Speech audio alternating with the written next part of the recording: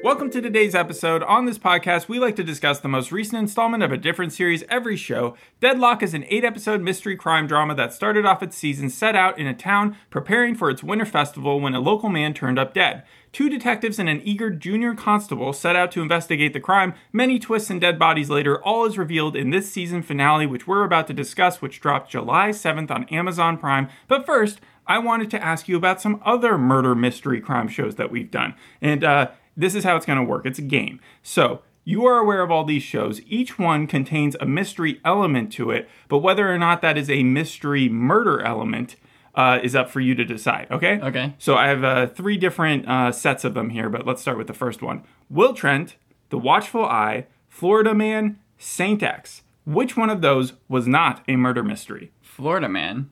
Yes. Right? Yeah. Yes, because of the ending twist, right? Yeah. Next set of questions. City on Fire, Bad Sisters, Pretty Little Liars, Original Sin, We Hunt Together. Okay, so Pretty Little Liars Original Sin was We Hunt Together. From what I remember about that, it was, what were the first two you said? Bad Sisters. And then the other one? And City on Fire. City on Fire? Correct. She was shot in the head, but she wasn't dead, at least in the pilot that we saw. If she dies in episode 2, I guess that all of them were murder mysteries. But all right, and then the third one, The After Party, Murderville, Upload, and Search Party. I'm gonna go with Upload, right? No, Upload is a mystery about how he died. Remember, he's murdered because he's driving in his car and someone sets him up to die. And well, we still don't know who it was. It's not Murderville, though, because Murderville was Murderville, every episode, we have to find out who killed the person. Okay, so what was the last one then? Search Party? Yeah, that was, and After Party both were mysteries, weren't they? They're mysteries, yes. But the twist in Search Party, well, I guess cover your ears if you haven't heard this, but the twist in Search Party was that the person wasn't dead. They just decided to disappear on their own. Oh, okay. So it was that one? Yeah, so it's Search Party. But out of those last 4, all of them have a difference compared to all the other murder mysteries that we talked about. Yes. What is it? That they are all comedies. Yeah, they're all comedies. And so that kind of goes into what Deadloch is all about. Is it a comedy or is it a actual crime thriller? No, it's a dark comedy. I would even say it borders the line between dark and black comedy. Just sure. Because, black comedy really deals more about death. The show was created by comic duo Kate McLennan and Kate McCartney. They've done YouTube shows together before. Mm-hmm. One of them, the catering show, it was called a vicious parody of a cooking channel. And it was done when they were, again, on YouTube. And one thing that they did in that, apparently, you know how people like to eat their placenta, apparently, after, women after birth? And so one of the episodes, they pretended to cook one of their placentas. No. And they called it Plasagna. Yeah. Oh, God. Okay. See, yeah. I would not... That is just so ridiculous. At least here it seems like Deadloch keeps it grounded in reality. It was pitched as funny Broadchurch, so I was expecting it to... And it's funny, because Broadchurch had some jokes.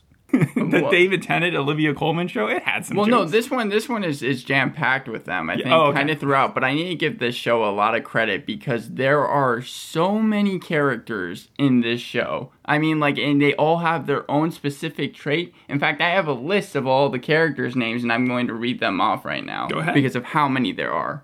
Dulcie Cullen, Eddie Redcliffe, Abby, Sven, Hastings, Kath, Sky, Margaret, Nadia, Sherelle, Dolphy, Nessa, Ray, James, Elena, Sam O'Dwyer, William, Tammy, Miranda, Trent, Phil, Victoria, Mona, Ruth, Hannah, Bushy, and Tom O'Dwyer. That is 27 names that either are said in the episode and you have to know exactly who they are talking about, or are shown in the episode, and I'm probably missing some. Yeah. The thing about the episode, though, is that you say you don't see them all, right? Yeah, you said the 4 or 5 names are just mentioned. Yeah, some of them are dead, mostly. At this point. But you also watched the 7th episode just to prepare for this one. Yeah. Did that help you at least figure out who the people were? Or were you still confused, trying to match the names?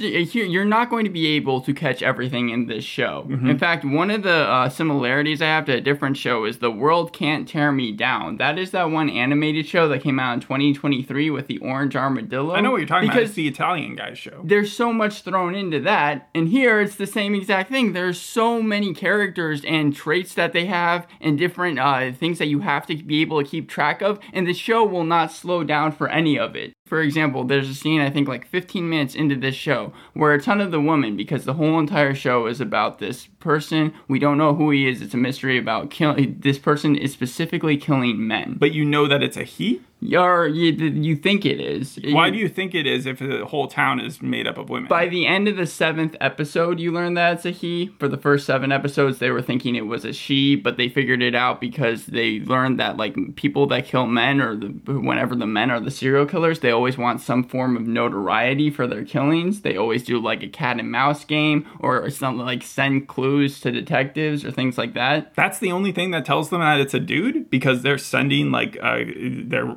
trophies of the killings? That was the main conclusion that they came to at the end of the 7th episode, along with all the other women that they were interviewing. In fact, Big Little Lies, there was an interrogation scene in episode 7 that reminded me a little bit of that. It just didn't seem like any of their stories were adding up. It also feels sort of like a leap or like a little sexist to think that just because they're displaying a behavior that's mostly seen in serial killers that are dudes, that it would be a dude. Like, unless they have a picture that says that's a guy, or like, you know, I think there was different clues in episode 7 that led to that at the end of that. I'll give it that, but like, so does that whittle down who it could possibly be? Because of all the names you've mentioned, there's only a few guys, right?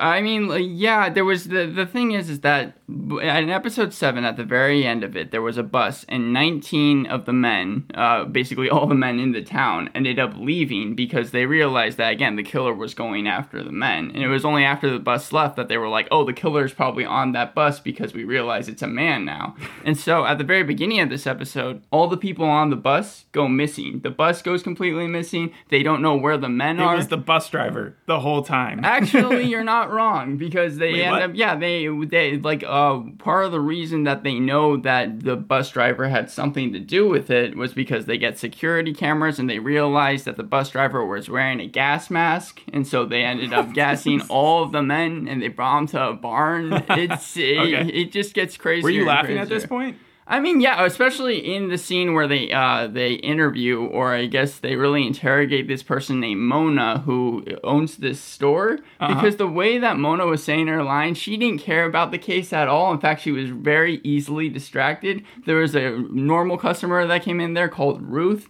and Ruth wanted to start buying things and ask her questions, and Mona was like more interested in that than actually helping the cops. And then they were like, did you see a bus at all that night? And she's like, no. And right as the cops are about to leave, she's like, except for the bus that was white, and basically the exact description that they were talking about. Yeah. That sounds like very Australian humor. Yeah, but I mean, it worked for the show. In fact, it was one of my favorite parts of it. My thing is, like, so this is a self-hating dude, right? Because he wants to murder all the men, but he is a guy. Yeah. And so he takes the bus, he gasses them all, and does he just murder them there? Or is he, like, going to wait on them? Well, that's really where the show, for most of this episode, is a little bit over an hour long, that's where the mystery lies. Of course. Because we do not know where they are, we don't know who it is. In fact, even when they find the bus... time is not on their side. Absolutely not. But when they find the bus, I think that's about maybe 20 or 30 minutes into the episode, it's driven off a cliff. Like, and there's no one in there. Yeah, but, okay, so there's no one in there. Mm-hmm. If the guy really, really wanted to kill all the men, you'd think that he could just, like, put one of those bricks on the gas pedal and, like, rig it up while the people are sleeping in the back. They actually do address that in the episode. Again, because most of the men are serial killers that kill men kind of do it for notoriety, he didn't just want to kill them. He wanted to, like, make a statement. For example... I'm pretty sure Phil, if 19 men had just been murdered straight up in Tasmania, like, that would have made world headlines. No, because he wants to kind of make it a game. For example, Phil, that's like a men's rights activist almost in episode 7. At the very beginning of this episode, the only scene we get with him is he's naked, he's running back to Deadloch, he somehow has made it off the bus. Why does he live in Deadloch, which is supposed to be made up of a lot of women, right? Like, if he hates them. Well, I mean, like, he seemed like he actually had some, I guess, influence over men, because, for example, in episode 7, he has, like, a huge army behind him marching to headquarters. Is he part of the police force? No, he's just a guy? Not at all, just a guy. All right, so Phil, he's got his tongue... He's nude. He has his tongue cut out of him. And then he makes it to headquarters, and they like kind of try to communicate with him with the phone, and they're like, "Hey, look, tell us anything you can. Tell us any details." To just grab a piece of paper and a pencil and say, "He's hey, in so much pain. He literally gets knocked out the next second because of how much pain he is in. Wake him up." And they can't understand anything that he was saying. No, he's completely knocked out. Bring a doctor. But wake him up. That was showing you the killer, the like kind of the mindset he has. He almost wants to make it like a presentation, I guess. Then the show really does kind of talk about that for like last 2 episodes, why the killer is doing what he's doing, what could possibly be the motive, and we don't learn that until the very end of it. If they had made it a woman killer, it would have reminded me a lot of that College Humor sketch where you had the woman detective who finds out that she's talking to the serial killer, and she was just impressed that it was a woman, and they were both like complimenting each other on how far they'd gotten in their fields. Hastings, the main cop. In fact, this episode, I think it was Dulcie Collins that ends up suspending because they were talking to all the women. Talk too much about Dulcie. She's like the main character, Yeah, she's right? the main character, but I was going to comment on that. Hastings thinks that Skye, I don't believe we see this episode. I think we might have seen her in episode 7, has ditched town. She used to be like the main suspect, but then soon she still is the prime suspect. At this point, Hastings, who is the main cop, who is really kind of heading the police force, is saying that like we need to find Skye because Skye is obviously the killer. He kind of wants the quick answer, while Dulcie Collins, Eddie Redcliffe, Abby, and Sven, I really only kind of learned he was a gay cop. I didn't think that he actually helped that much with the mission in the final episode. Okay. They have their own kind of task force, and Abby is kind of like, I guess, a new cop in training. And it's also like the completion, I think, of Eddie's arc, because when Eddie first got in there, she was the newbie from, I think, Darwin, a different part of Australia, and she just wanted the case closed. Like, she didn't care about whether or not they did it the right way, and Dulcie was the one who kind of like convinced her over the time to actually pay attention and be more on top of it. Eddie, she is one of my favorite characters because she is so off the wall. She is so scatterbrained a lot of the time, and she jumps to the craziest conclusions, but she ends up being right. Dulcie, I feel like, is kind of more the straight man. They both helped each other. That was what the compliment was: buddy comedy / noir. Yeah, I mean, the thing about Dulcie Collins' story is that it's kind of sad because she ended up cheating on her wife, Kath, and Kath ends up being one of the suspects that are in the room with all the ladies as they're getting mad with one another. Okay. So, yeah, Dulcie, Eddie, and Abby, they kind of, they're really searching. They're calling a ton of different places, seeing if they can get any information on where this bus is. And one of my cons, very few with this show, but one of the big ones is it seems like they only really needed 2 pieces of information. One, when Mona or whoever knows how to work the security cams sends them a snapshot of the photo, they learn that the men weren't on the bus, so they must be being kept somewhere. That's how they know that. But then also, when they're out in the woods and they're kind of trying to see what's going on, they see a donkey close by. Now, I had to look this up in a recap because I did not understand what the significance of it was, but apparently Ray, who Eddie had been dating this whole entire show, I guess, and it was really made clear last episode, that was apparently Ray's donkey. Is it Ray Pies? Is that very well like could be his rabies name. Almost? Yeah. Okay. And, well, it even makes more sense now because Ray ends up being the serial killer. The person that Eddie was dating? The person that Eddie was dating, yeah. And I think that, again, the main reason they were able to do that was because the donkey was nearby. And so it was like they really only needed the donkey and the snapshot to realize that the men were still alive and that Ray was probably the serial killer the most. Okay, so what's the deal with Ray? Why is he doing it, and how do they catch him? He's doing it because he was apparently speaking to Skye, because Skye is there too. Skye is inside this barn that he's keeping all the men in, tied up with like duct tape across. I thought Skye was out of country. I thought you said that she had left the country. I think it's Skye that he's speaking to in the barn because he has her tied up and he's talking about how apparently they had a talk and he is a big feminist now and he's so against toxic masculinity. Okay. One of the things that was addressed a lot in the first or last 2 episodes was that the reason that it was very suspicious was because the men that were ending up dead were all very trash men, like all terrible people. Yeah. But obviously you can't kill them. So all the for that. douchebags. Yeah, so I mean, like, you even see him rip out another person's tongue. I believe it's James in the episode, in the barn. Is that because James said something mean It's against because women, all the people, because all the men from last episode were left on the bus, have something against them. Okay. So that's the main reason why he's just kind of wanting to torture them. So there's no one that he's just going to be like, you're a cool dude, get on out of here. No, everybody that's in that barn, at least all the 19 men and maybe some of the women that he has there, I think he is completely against. So what's the intervention like? So, yeah, it ends up being that Collins, Redcliffe, and Abby, they all run into the barn, and they catch Ray while he's there, and Ray doesn't even really seem that off-put by it. It reminded me a little bit. About time you guys caught me. He was one of those jokey kind of comedians where he's like, "Hey guys, it's my girlfriend. She showed up." He ends up running, and Redcliffe kind of runs after him because he stabs Collins right before he leaves. So he does attack a woman. Yes. Okay, all right. Well, again, he was... It seemed like he had a set type that he was going for here. I think that he was always going to, like, hurt everyone in that barn. So I think Skye was not 100% free either. Yeah. But yeah, he stabs Collins. He takes off into the woods. Redcliffe catches him, and then they have this long talk. They have a short I guess this fight. means this is over between us. It's basically just that scene. You kind of have seen it a million times. I didn't think that Ray was that new a villain after they caught him, even though I didn't suspect it to be him. Again, it's a lot that the show is paying homage to things like The Killing, The Bridge, The Return, The Fall, like all that type of stuff. They're just flipping it a little bit. So it does make sense that when the resolution comes, it does fit sort of that mold. Well, yeah, and I think that the way that they killed the way they killed Ray off was they do kill him. Cool. Yeah, because what happened was Eddie and him have a little bit of a fight. He ends up holding the knife to her. Collins comes out of the woods. She's completely in shock, so she's not feeling anything. Even that. So this is like a Scream 6 scenario where she can get stabbed as many times as she wants. She's going to be running around. She's completely fine, yes. Yeah. And then so Ray kind of lets Eddie go,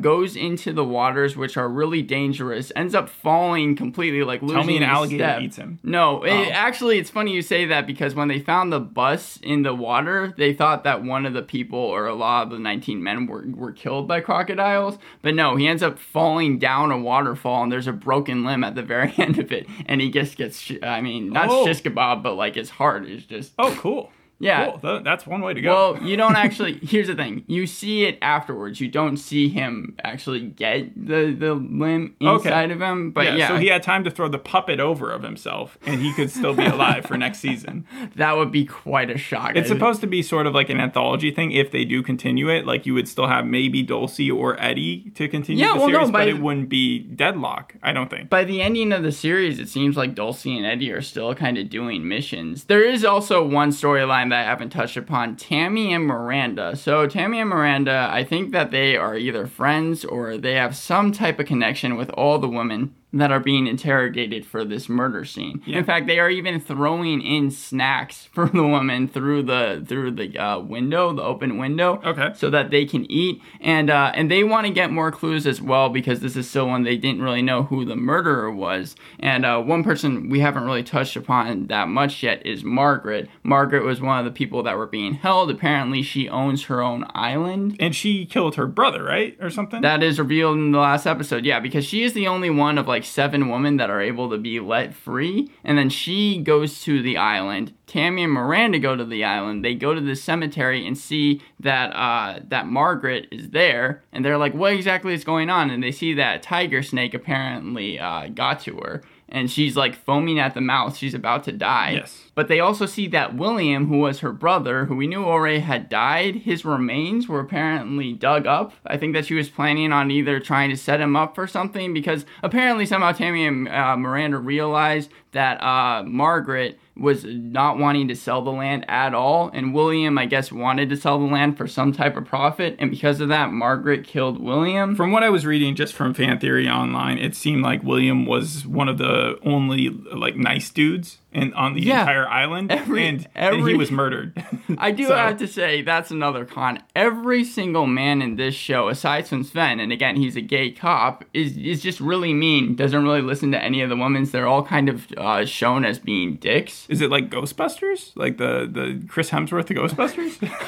They're either very stupid, or they're dicks, or they're gay. Or they're killed. All yeah, right. I mean, like, so, yeah. But what did you think of the overall show? Overall, I have to give the show, just because of the complexity, the characters, and the way they speak to each other, the like, everything always has, I feel like, some type of underlying message to it. I think that, like, just because of that, I have to give the show an 8 out of 10. That's very high. Because, I mean, really, when you watch the show, there's no way to watch over an hour of, like, all this crazy stuff going on. Again, I haven't compared to The Bear as well, because with The Bear in that series, there's so much stuff that's thrown at you, and you just kind of have to go with it. And it was all one take, right?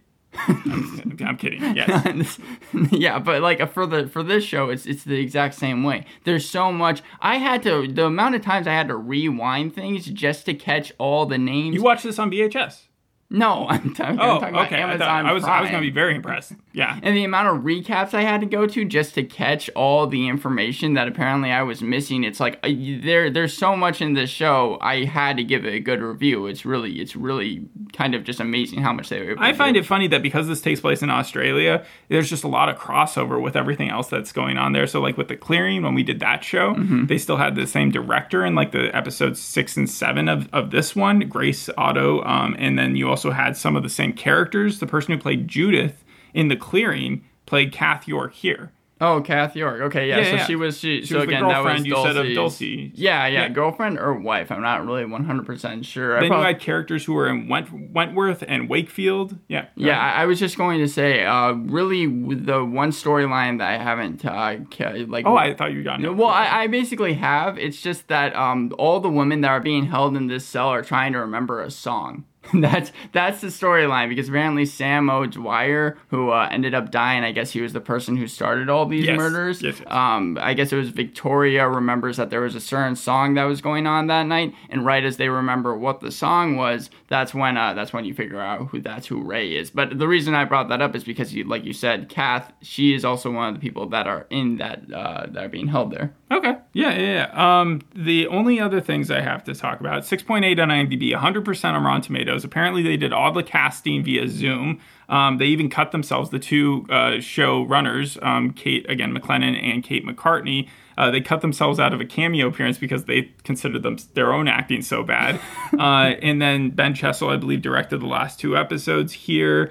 I am surprised you gave it an 8 out of 10. People do like it. The fans who've stuck around for the full 8 episodes, it seems to be universally liked. Mm-hmm. But the first few episodes, even those same fans have come out and said, like, those were boring. You do need to, it's kind of a slog to get through those. So I could tell it was a slow burn. There's no question about it. But which is funny, because you'd think that with the comedy element that would be the thing that like kept it alive for so long. I mean, I think that the reason probably for the slow burn, and I haven't seen the first couple episodes, was just so that you understood all the characters' names, because they throw these things out and you have to know who Sam is right away. Otherwise, you're not going to understand what exactly they were doing. And again, the show will not slow down for you to try and understand everything. You have to pay attention the whole time. I found it interesting that it also takes place in Tasmania, because up until like the last 10 years, they really, Tasmania is like kind of like the boot part of like Sicily into Italy. Right. It just kind of sticks off the end of Australia. I think it was like fell off of it like 11,000 years ago or something.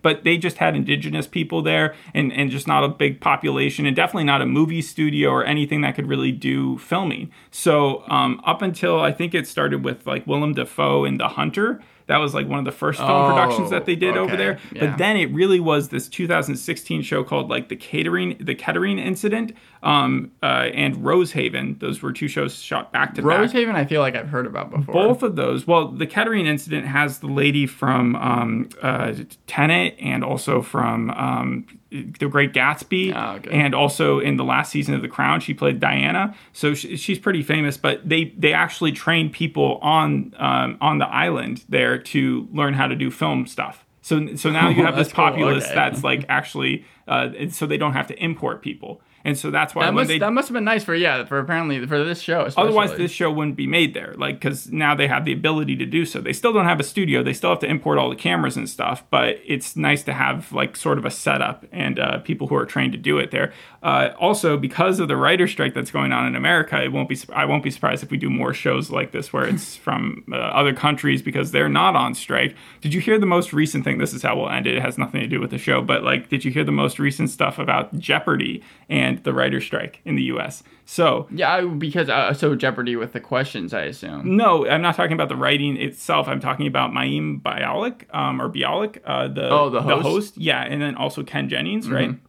Mayim Bialik, she decided that she was going to pick it with the rest of the writers. And then Ken Jennings, he decided, or they said, okay, well, you're going to host then while she's doing that. Right. And so he did. But apparently that pissed off a few writers, but none more than Will Wheaton, who said, "This is a very small town, Ken Jennings, and we will all remember this." That was his tweet to him. Jesus. Yeah. And also Ryan Murphy, who's done all those shows, the producer guy.